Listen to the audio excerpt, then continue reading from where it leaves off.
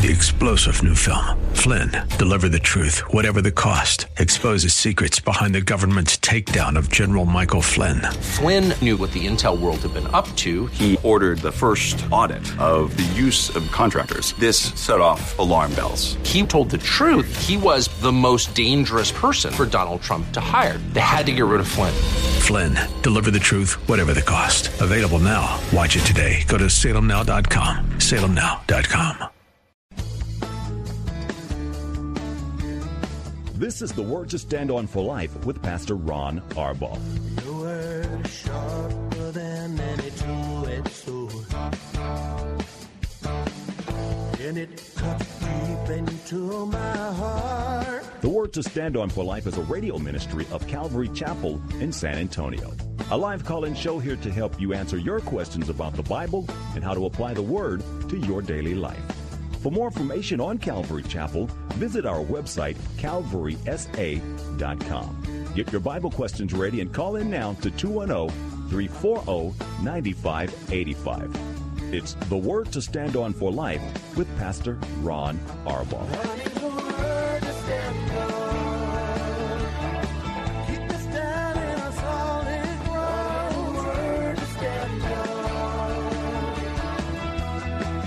Welcome to the program. It's a brand new week. I'm Pastor Ron Arbaugh from Calvary Chapel in San Antonio, Texas, and you're listening to The Word to Stand On for Life, a radio program dedicated to taking your phone calls so that we can answer your Bible questions. Whatever's on your heart or mind, we'll do the best that we can. What we believe as Christians or why we believe it. Maybe you've got some problems with something in the Bible. We all have problems with something in the Bible, but we'll do the best that we can to give you the answers you need. You can call us at 210-340-9585. That's 340-9585. You can also call toll-free from outside the local area by calling 877-630-KSLR, 630-5757. You can email questions to us by emailing questions@calvarysa.com, or you can use our free Calvary Chapel of San Antonio mobile app. If you're driving in your car, the safest way to call is by using the free KSLR mobile app. All you have to do is hit one button, the Call Now button at the top of the page, and you will be connected directly to our studio producer. One more time, 340-9585. Because it's Monday, we got a lot going on. We have our men's and women's and youth Bible studies here tonight at 7 o'clock. Ladies, you can watch online at calvarysa.com at 7 o'clock. Great time to bring family. All the ages are represented, at least from junior high school on up. So it's a good time to get together as a family and come and study the Bible together. Child care, of course, is provided, and we would be happy to have you tonight. Lisa Jaffuel will be teaching the ladies, Pastor Ken teaching the men as usual, Pastor Nellie, the high school age students, and Chris Sanchez, he's our junior high school leader. He's teaching the junior high age people. Hope you had a great day in church yesterday. We did our study in Luke chapter 1 was all about Mary. And we live in a city, don't we, that has all kinds of wrong ideas about Mary. The Bible's pretty clear, and I think we had a really, really good time yesterday. People got saved. That's always the most important thing. I hope and pray that happened at your church as well. Everybody who gets saved, we're one person closer to Jesus coming for his church. Let me get right to questions. You know, one thing, let me ask you to do this. I know I can ask you to do this. The last 2 days of last week, we had a whole bunch of calls in the last 10 minutes of the program. And we just can't do all that many questions in the last 10 minutes. And we had to leave people dropping off the line. So maybe we can call earlier in the program today. It seems like we always get jammed up in the second half of the program, but especially at the end. So maybe today you can call earlier. We'd love to have you there. 340-9585.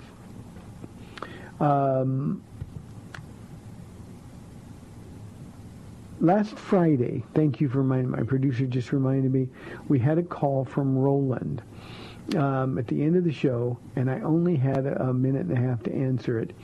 And his question was about What does it mean to be born again? And all I could do was very, very quickly touch on that. So, Roland, let me address that, and then we'll get to some other questions that we have received through the emails. Roland, to be born again, it means there's a new boss in town. Somebody else is in charge. You're no longer responsible for the decisions you make. Jesus is. It's taking your life and the decisions that you make and offering your body to him. Paul says in Romans chapter 12 that we're supposed to offer our bodies as living sacrifices, holy and pleasing to God. It's our reasonable service in view of everything that God's done. Well, the only way that we can do that is to be born again.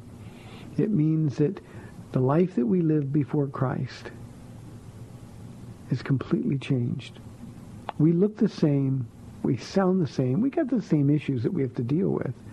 But what it means, Roland, is that we've got somebody else that we can take those issues to. Instead of trying to figure out what to do on our own, we can do them in the power of God's Spirit. One of the problems that we have with combating sin is that so many of us try to do it in our own strength. We try to be better. We try to do better. Well, when you're born again, Roland, what you can do is be different. And I like that, and I'll take just a minute here, Roland, because this for me was a big, big deal. I messed up my life so bad before Christ. I got saved just a couple of months before my 40th birthday. And I messed up my life so badly that I used to have nightmares about the things I'd done and getting caught, and there was just no hope at all. And suddenly I met Jesus one day. I was running away from Paula. I was running away from my kids, just trying to escape the consequences. And I met Jesus that day. And suddenly hope came flooding into my heart. I didn't have any answers. There was certainly nobody there to say, okay, let me fix all your problems for you. But I knew, there was just something I knew, that I wasn't alone anymore. I didn't have to carry these burdens. And Roland, that's the benefit, the blessing of being born again. I don't have to make decisions. All I have to do is take those decisions that need to be made before the Lord and let him make them. Being born again means that you're no longer living for you, but you're living for him. And we change. My final word on this, Roland, is that when you're born again, by definition, you have to change. It's not just something as simple as, well, I said the sinner's prayer. Well, I believe Jesus is the Son of God. You have to meet him. It's sort of like an introduction. And once you meet him, once he comes into your heart, everything changes. Now, having said that, for people in this audience who claim to be Christians, if you haven't changed since you met Jesus, if you're still living the same way, hanging around with the same people, doing the same things, before you were born again, you didn't want to go to church, you didn't want to read the Bible. If you're still like that, you don't want to go to church, you don't want to read the Bible, honestly, I want you to examine your heart because you haven't met Jesus. And I don't mean read the Bible because you have to, or go to church because, well, God's going to be mad if I don't. It's what you want to do.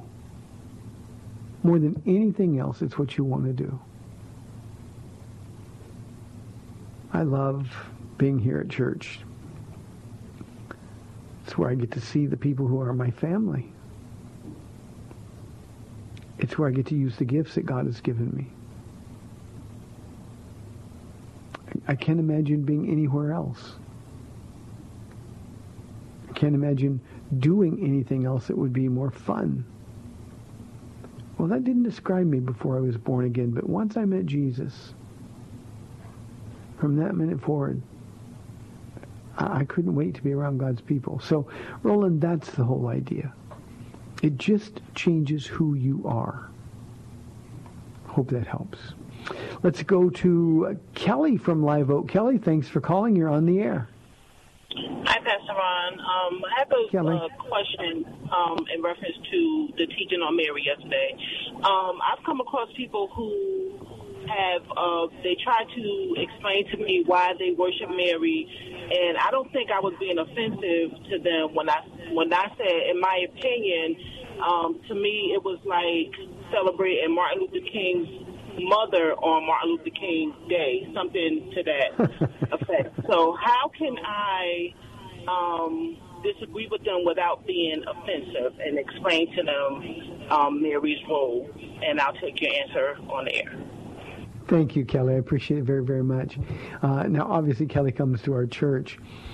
I taught on Mary yesterday. I mentioned that at the top of the program. Kelly, two things. One, don't worry about being offensive to somebody.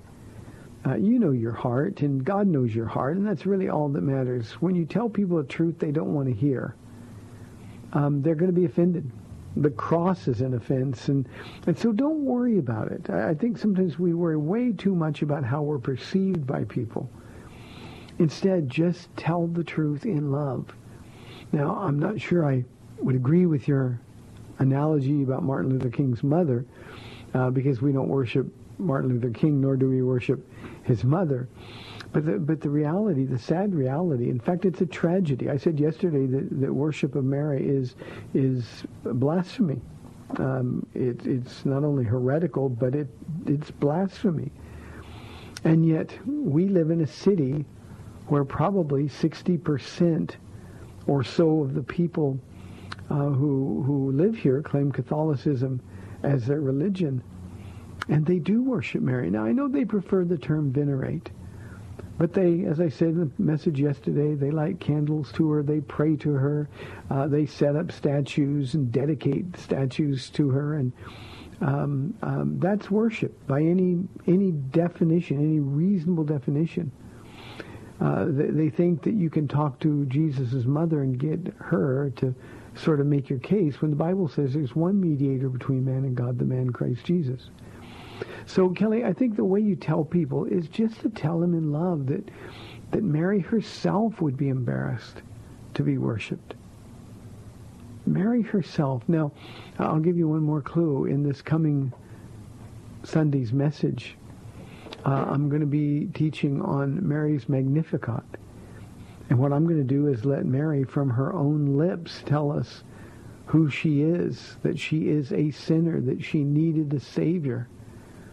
And I think if somebody who's Catholic is interested in what's really true, then we can open the Bible and show them in her Magnificat. So I think what we've got to do is just tell them that this is displeasing to God. And it's displeasing to God because Jesus paid the price, not Mary. Jesus paid the price, that we might have full access to God. Now, it doesn't just stop with Mary. People pray to saints. Catholics do.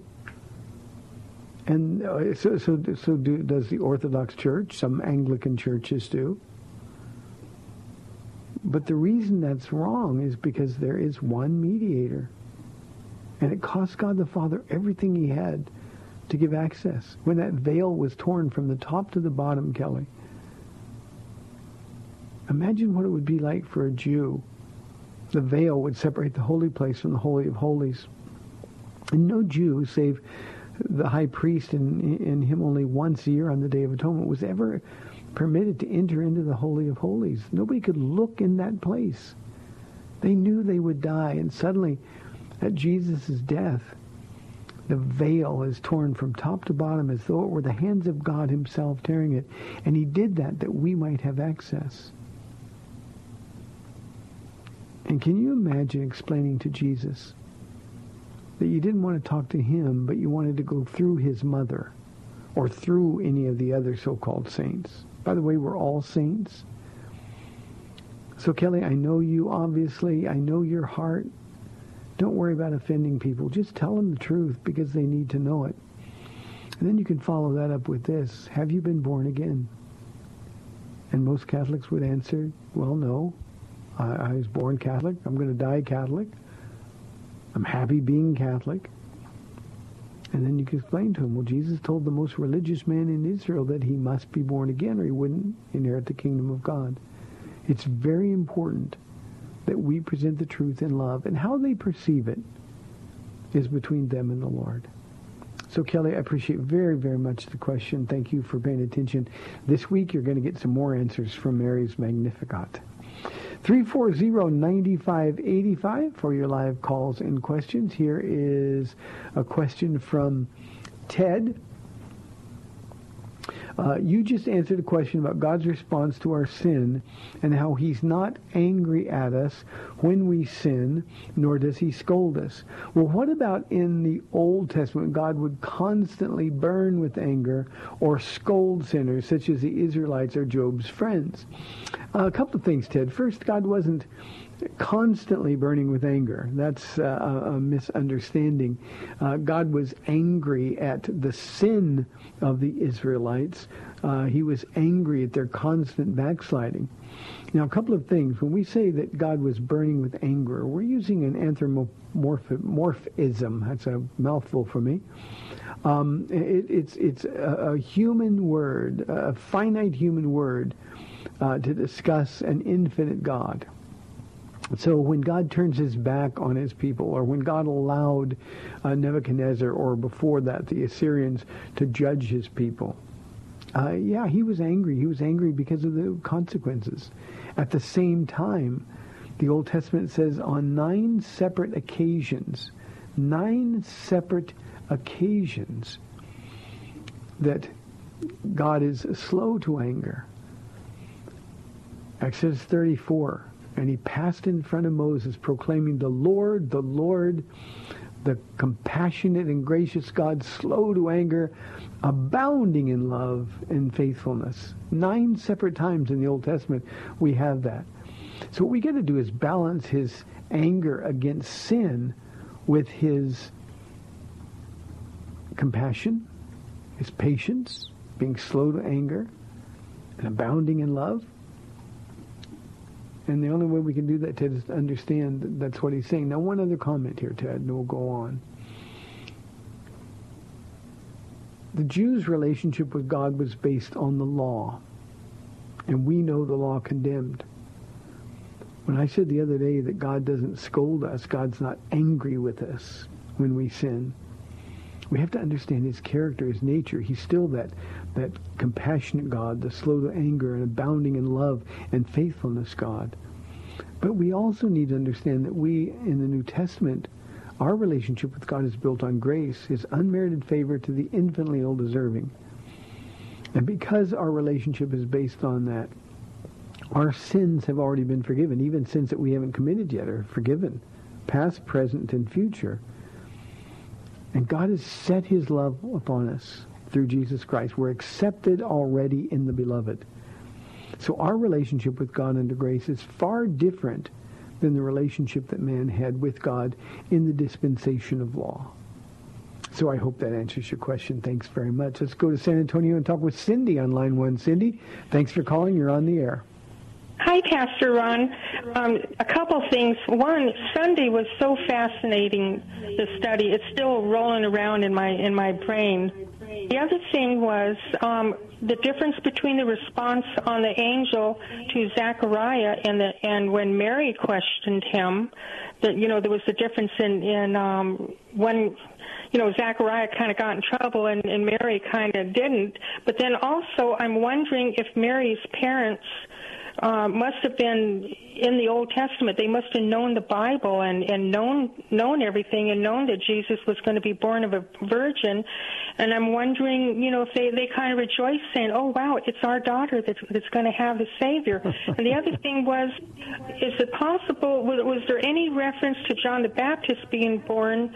And if there wasn't any reference, then maybe that's why Zechariah was, so dumbfounded by it. So that's kind of it. I'll get off the phone and let you answer.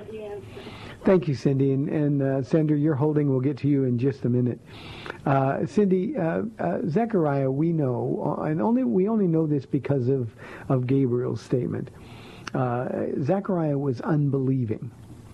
That's the sin that we can't be forgiven of. Unbelieving. If we die not believing in Jesus Christ, we're going to spend eternity in hell. Well, Zechariah's question was unlike Mary's, and we only know that because the wording is almost the same. I'm old. How can this possibly be?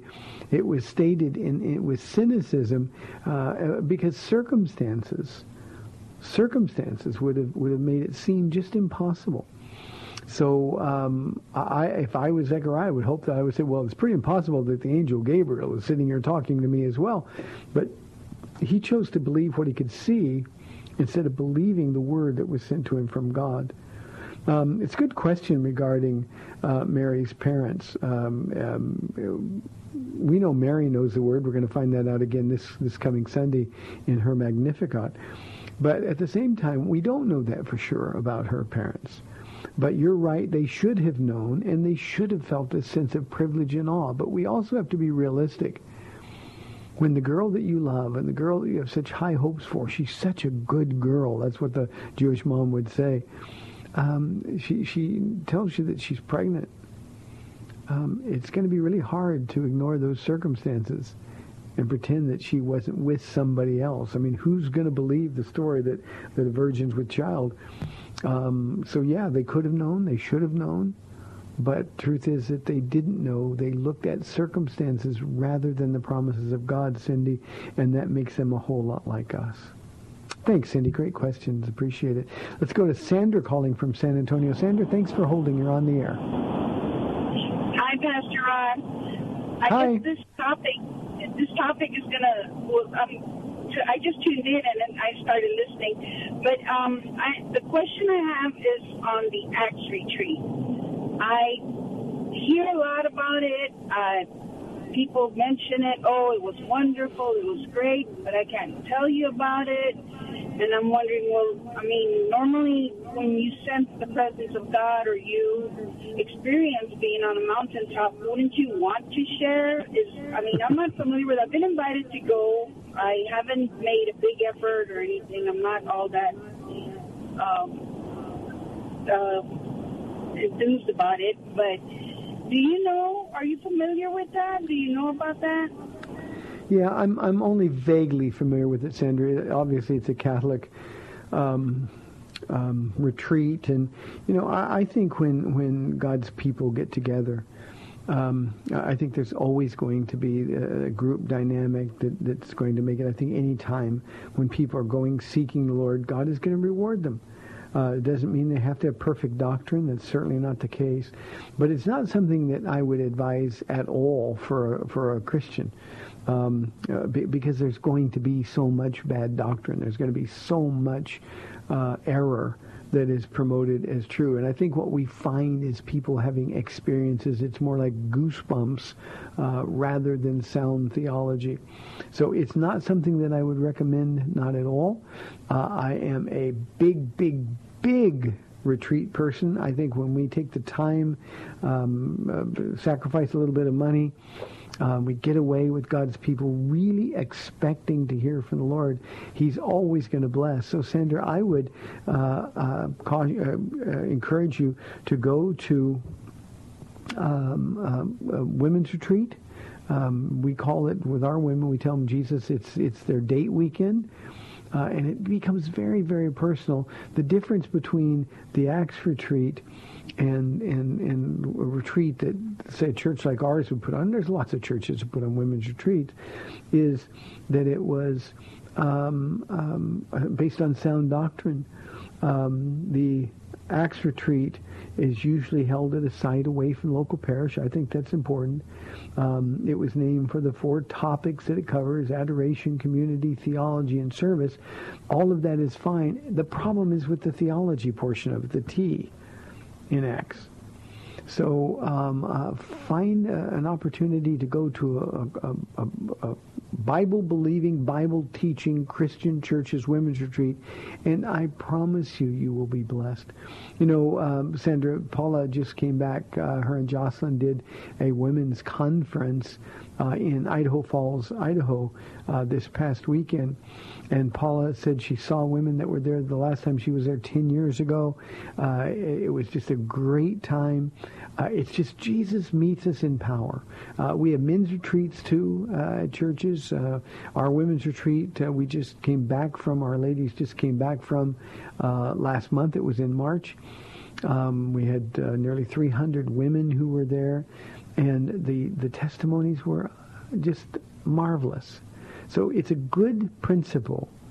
It's just that when you're going to the Acts retreat or when you're going to something associated with the Catholic Church, the thing that you're missing out on is essential. It is doctrine.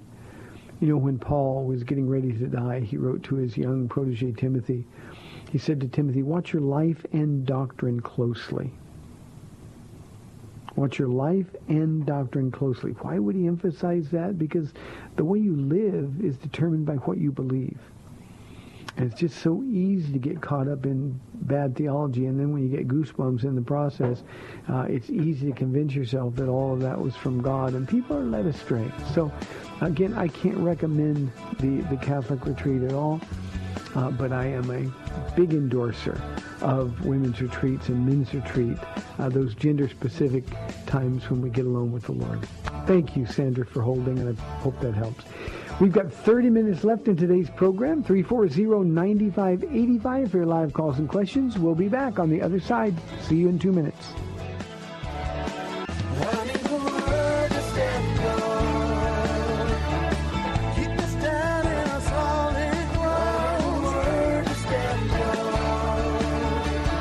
Welcome back to the Word to Stand On for Life. We're taking your calls at 340-9585 or toll free 877-630-KSLR. Now, here's Pastor Ron Arbaugh. Welcome back to the program. 210-340-9585 for your live calls and questions. Here is a question from our mobile app from Matt. This was a response to a question I had last week. He says, in relation to the question you just answered about babies going to heaven, where in Scripture does it say that God only judges us for what we know? Now, Matt, it doesn't say it the way you asked it. Now, here's what Scripture tells us. Romans chapter 1 tells us very clearly that the knowledge of God, the truth about God, is revealed to every man's conscience. The reality of God, the person of God is revealed to us in creation. The heavens declare the glory of God. Day after day they pour forth speech. There's no nation or language where they're not heard or understand. The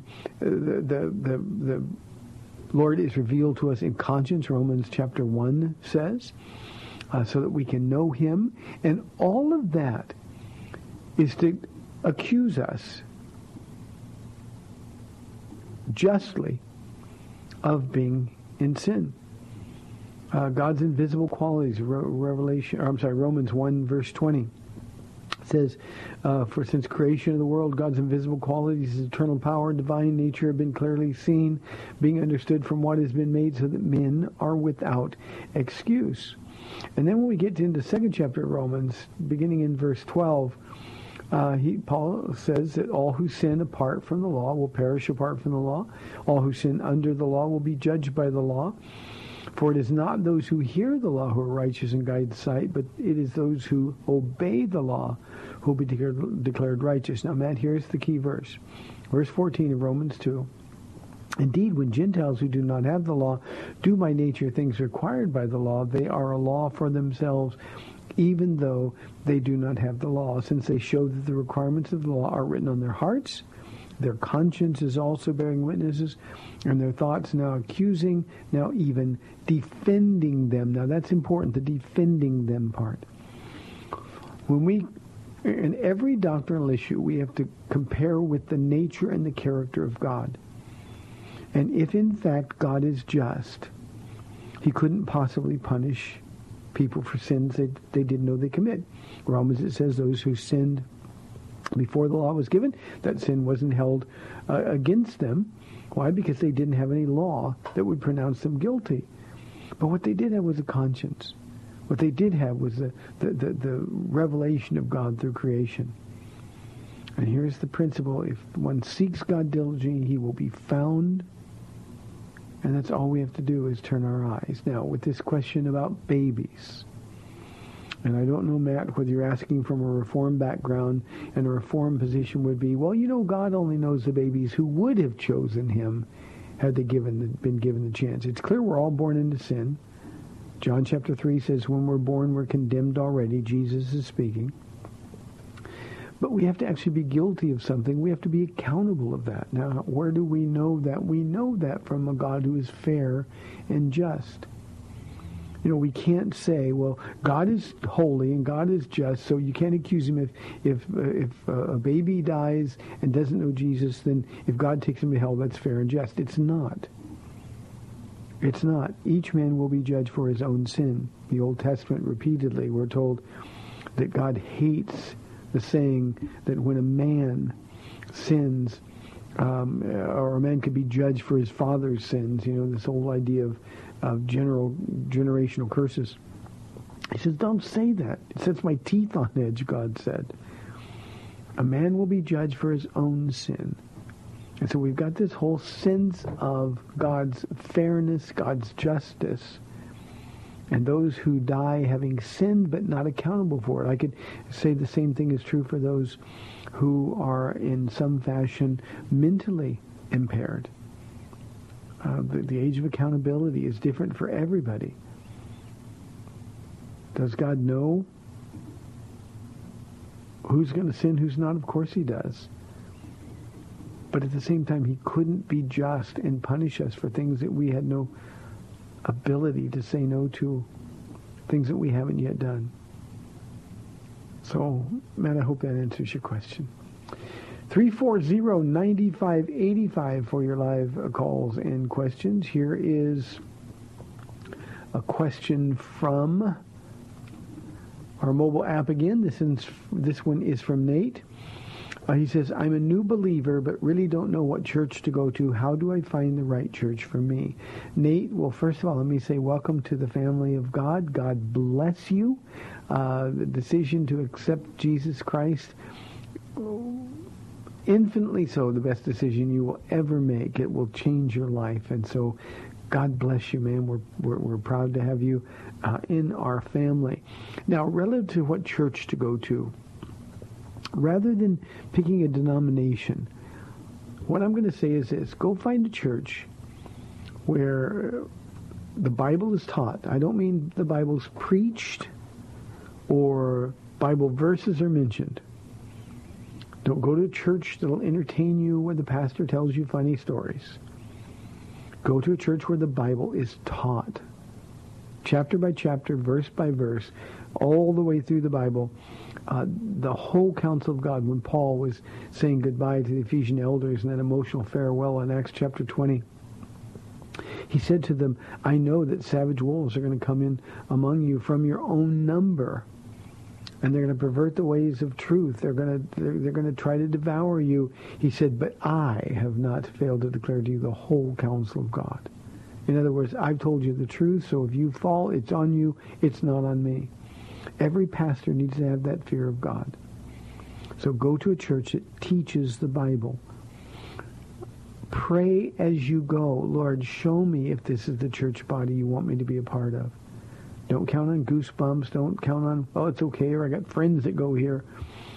Church is a great place to have friends, but friends can't be the reason you go to a church or pick a church. So find a church that teaches the Bible. It's not that difficult. It doesn't matter whether you find it in a Baptist church or at a Calvary Chapel or someplace else. Nate, we've got I think 6 Calvary Chapels spread all throughout the city of San Antonio. So there's going to be one reasonably close to you. And all of those men, I know them and love them and trust them. They're great Bible teachers. Some churches are small, and our church is the larger one here in San Antonio. But size has nothing to do with it. Find a church where you're comfortable. Find a church where people are friendly, welcoming, where you can sense the love in the place. And then find a church where you can use your gifts and serve. And the Holy Spirit will bear witness. When you found the right one, the Holy Spirit will bear witness. I can tell you some churches that I would avoid if I were you, especially as a new believer. I would avoid liturgical churches, Lutheran churches, or Anglican churches, or Episcopal churches. Doctrine is problematic in those places. But find a church that you can find. Look at several. Don't shop for churches, but just wait for the witness of the Holy Spirit, because when you walk in, and when you hear the Bible being taught, the Spirit will witness to your spirit that this is the place God has for you. And then when you find that church, really dig in and get involved. You need to be fed. A new believer needs to be fed. You need to grow. And the only way to do it is church. Nate, God bless you. I will be praying for you. I appreciate it very, very much. Sort of a related question that came in from our mobile app as well, anonymously, is this one. How can God allow so many denominations in his church? Don't blame God for the divisions in the church. The denominations, the differences, and some of them are necessary. You know, you can go to churches where there's crazy expressions of the use of the gifts and just weird stuff happens. And then you go to a denomination that's sort of the 180-degree opposite of that. So the denominations are not good or bad. They just are. So people gather with people they're comfortable with. So it's not a matter of why did God allow it? Why did man do it? Why is it so hard? You know, Anonymous, I've wrestled with this question for so many years. We all have the same Holy Spirit. We all have the same Word of God. It's perfect. The problem is we're not. So we have imperfect interpretation of God's perfect Word. And the problem is we have flesh. There are things that we like and things that we don't like, so we kind of gather around those people. We like churches in our neighborhoods. I know people that won't go to a church they can't walk to. And a lot of those are old denominational churches. It doesn't mean one is wrong or one is right. What's necessary is for all the denominations, and this is where the problem lies, but what's necessary is for the denominations to agree in the essential elements of our faith. And sadly, Anonymous, that's what's happening in our church culture. We've got entire denominations of professing Christians who have abandoned the Word of God, others who elevate tradition over the Word of God. Don't blame God. Just you go find a church where you can be a part of. You go find a church where the Bible's being taught, and let the Word of God and the Spirit of God change you relative to what you read and what you learn about Jesus in the Word. So it's not a matter, there's liberty in these things that are not essentials to our faith. You know, Anonymous, one of the things I said in my Bible study yesterday, as Mary's story began to unravel, is that the Christian faith, one of the essentials of our faith, is the virgin birth, the miraculous virgin birth of Jesus. Now, a lot of people say, well, why do I have to believe that? Because I have a hard time believing that a virgin could have a baby. Well, you have to believe it because it affects everything else that we believe. If Jesus was born and his father was a human, he would have inherited the same sin nature that I have. And thus he wouldn't be able to save us. He wouldn't have been without sin. And so that is an essential that you've got to hold on to. And again, sadly, there are denominations that just sort of trash that idea. They call themselves progressive or modern or critics. Truth is, they're apostate. So just find a church that works for you. Make sure it's a Bible-believing and a Bible-teaching church. Again, I want to emphasize, as I did with the other question about it from Nate, a new believer, not preaching the Bible or telling stories using Bible verses, but find a church that teaches the Bible and grow and serve.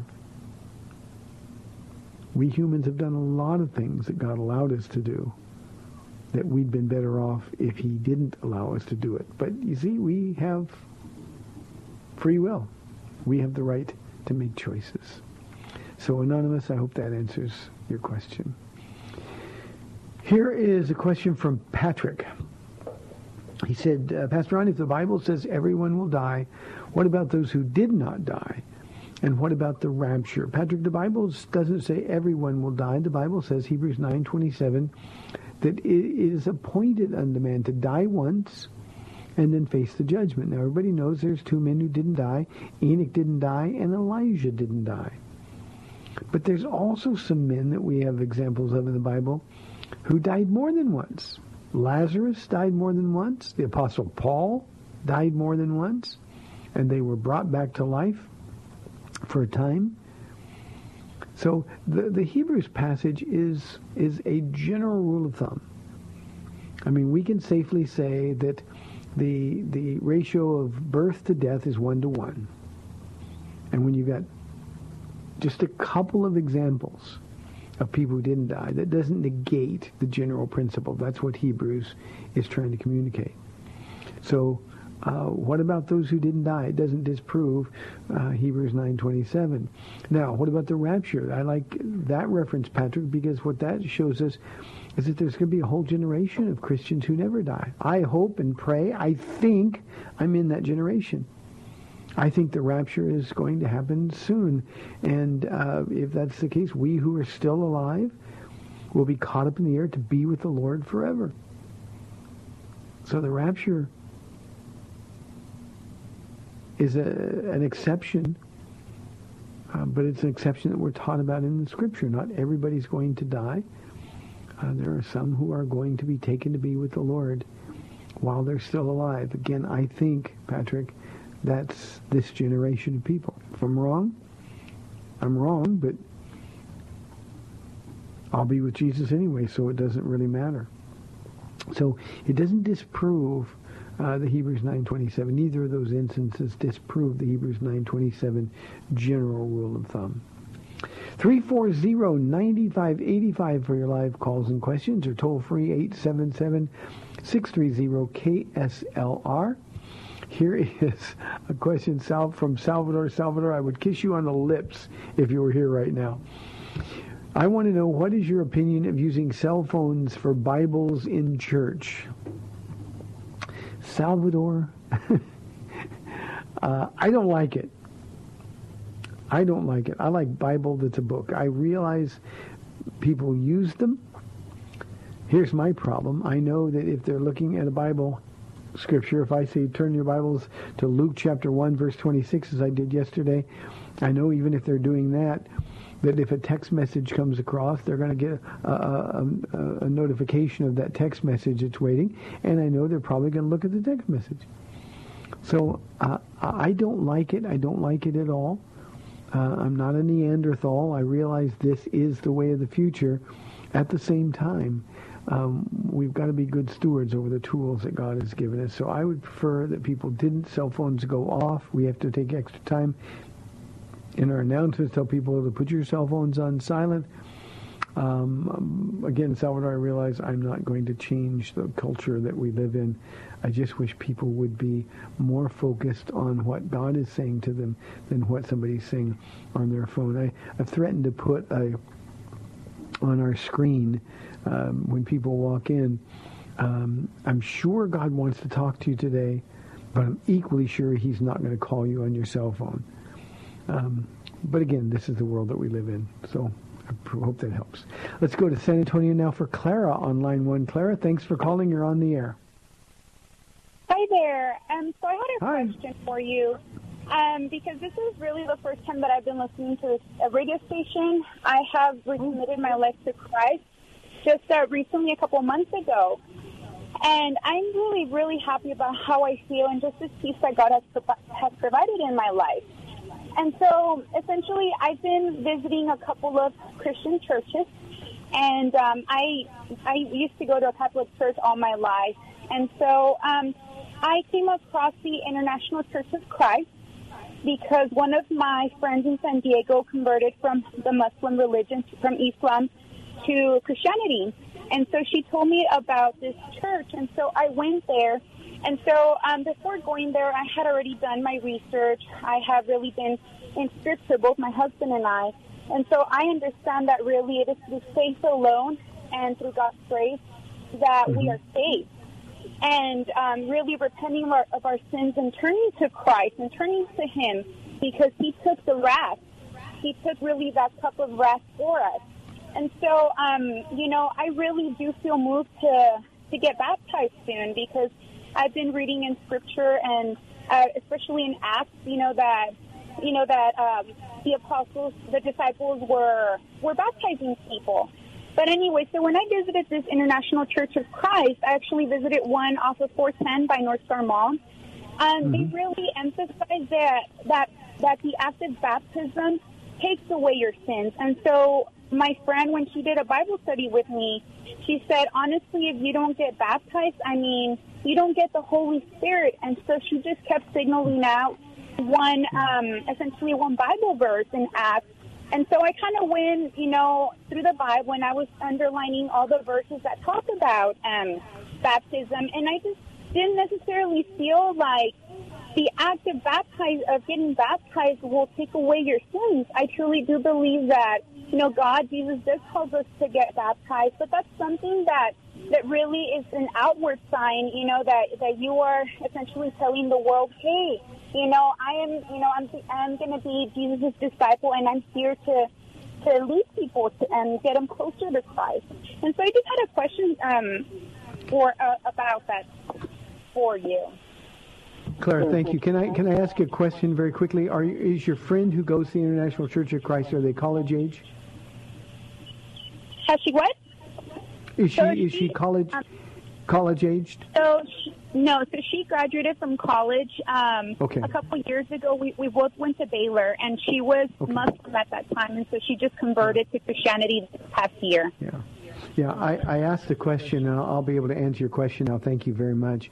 I asked the question because the International Church of Christ is very active around college campuses, and it's a church that you ought to avoid. It is a church that borders on cultic activity. Now, I want to separate the Church of Christ churches that you see typically that are, I think, wrong because they believe in baptismal regeneration, but they're not cultic as the International Church of Christ is.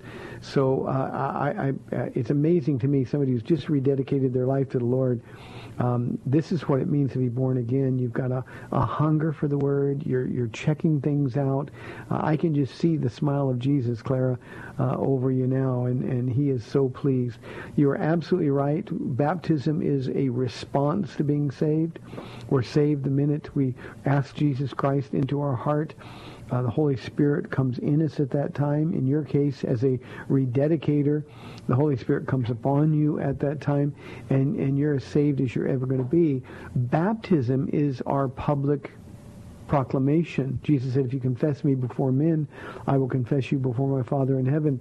But the Acts 2:38 passage that she would be talking about, you have to understand from a very Jewish perspective, it doesn't say repent and be baptized to get saved. The idea is repent, ask Jesus into your heart, and then get baptized because you are saved. So we are saved by grace through faith. That's Ephesians chapter 2. We're saved by grace through faith, and the moment you believe, you give your heart to Jesus Christ, and you're saved.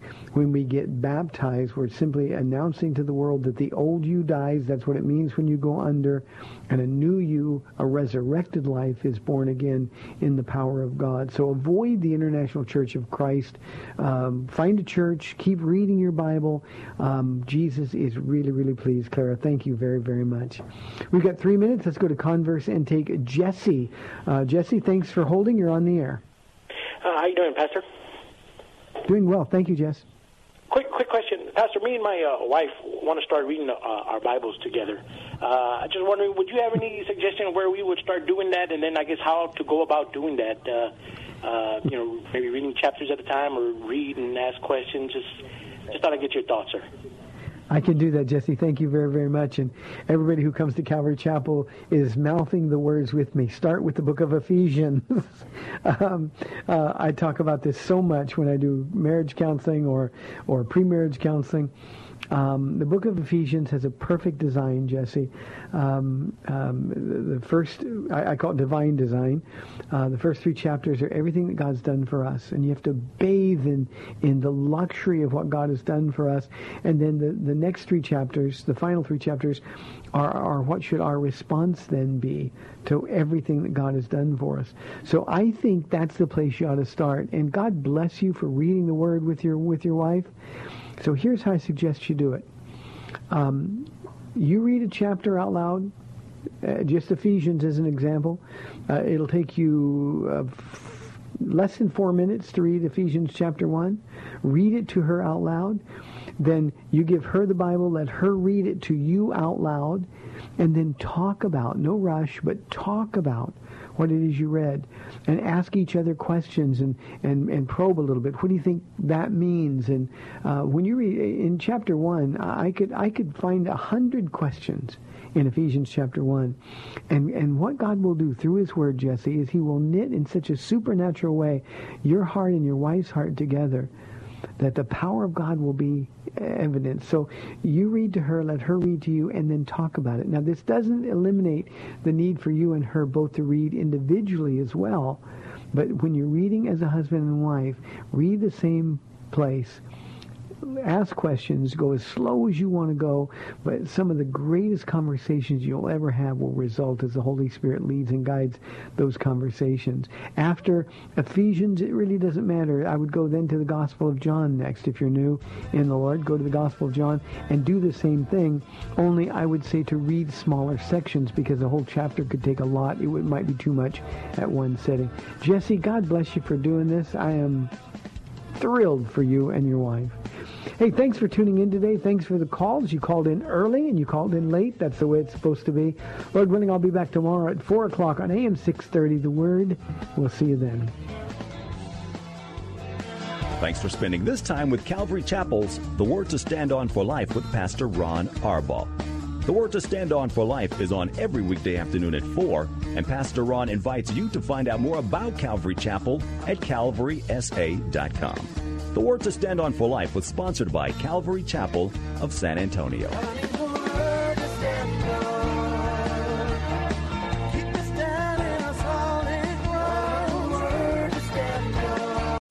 3-star General Michael J. Flynn, head of the Pentagon Intelligence Agency, knew all the government's dirty secrets. He was one of the most respected generals in the military. Flynn knew what the intel world had been up to. He understood its funding. He ordered the first audit of the use of contractors. This set off alarm bells. The explosive new documentary, Flynn, Deliver the Truth, Whatever the Cost, uncovers the facts behind this scandal. Flynn told the truth. He was the most dangerous person for Donald Trump to hire. I find out the worst enemy that I'm going to face in my life is right here in America. They took my assessment and they wanted me to change it. And I was like, I'm not changing it. They had to get rid of Flynn.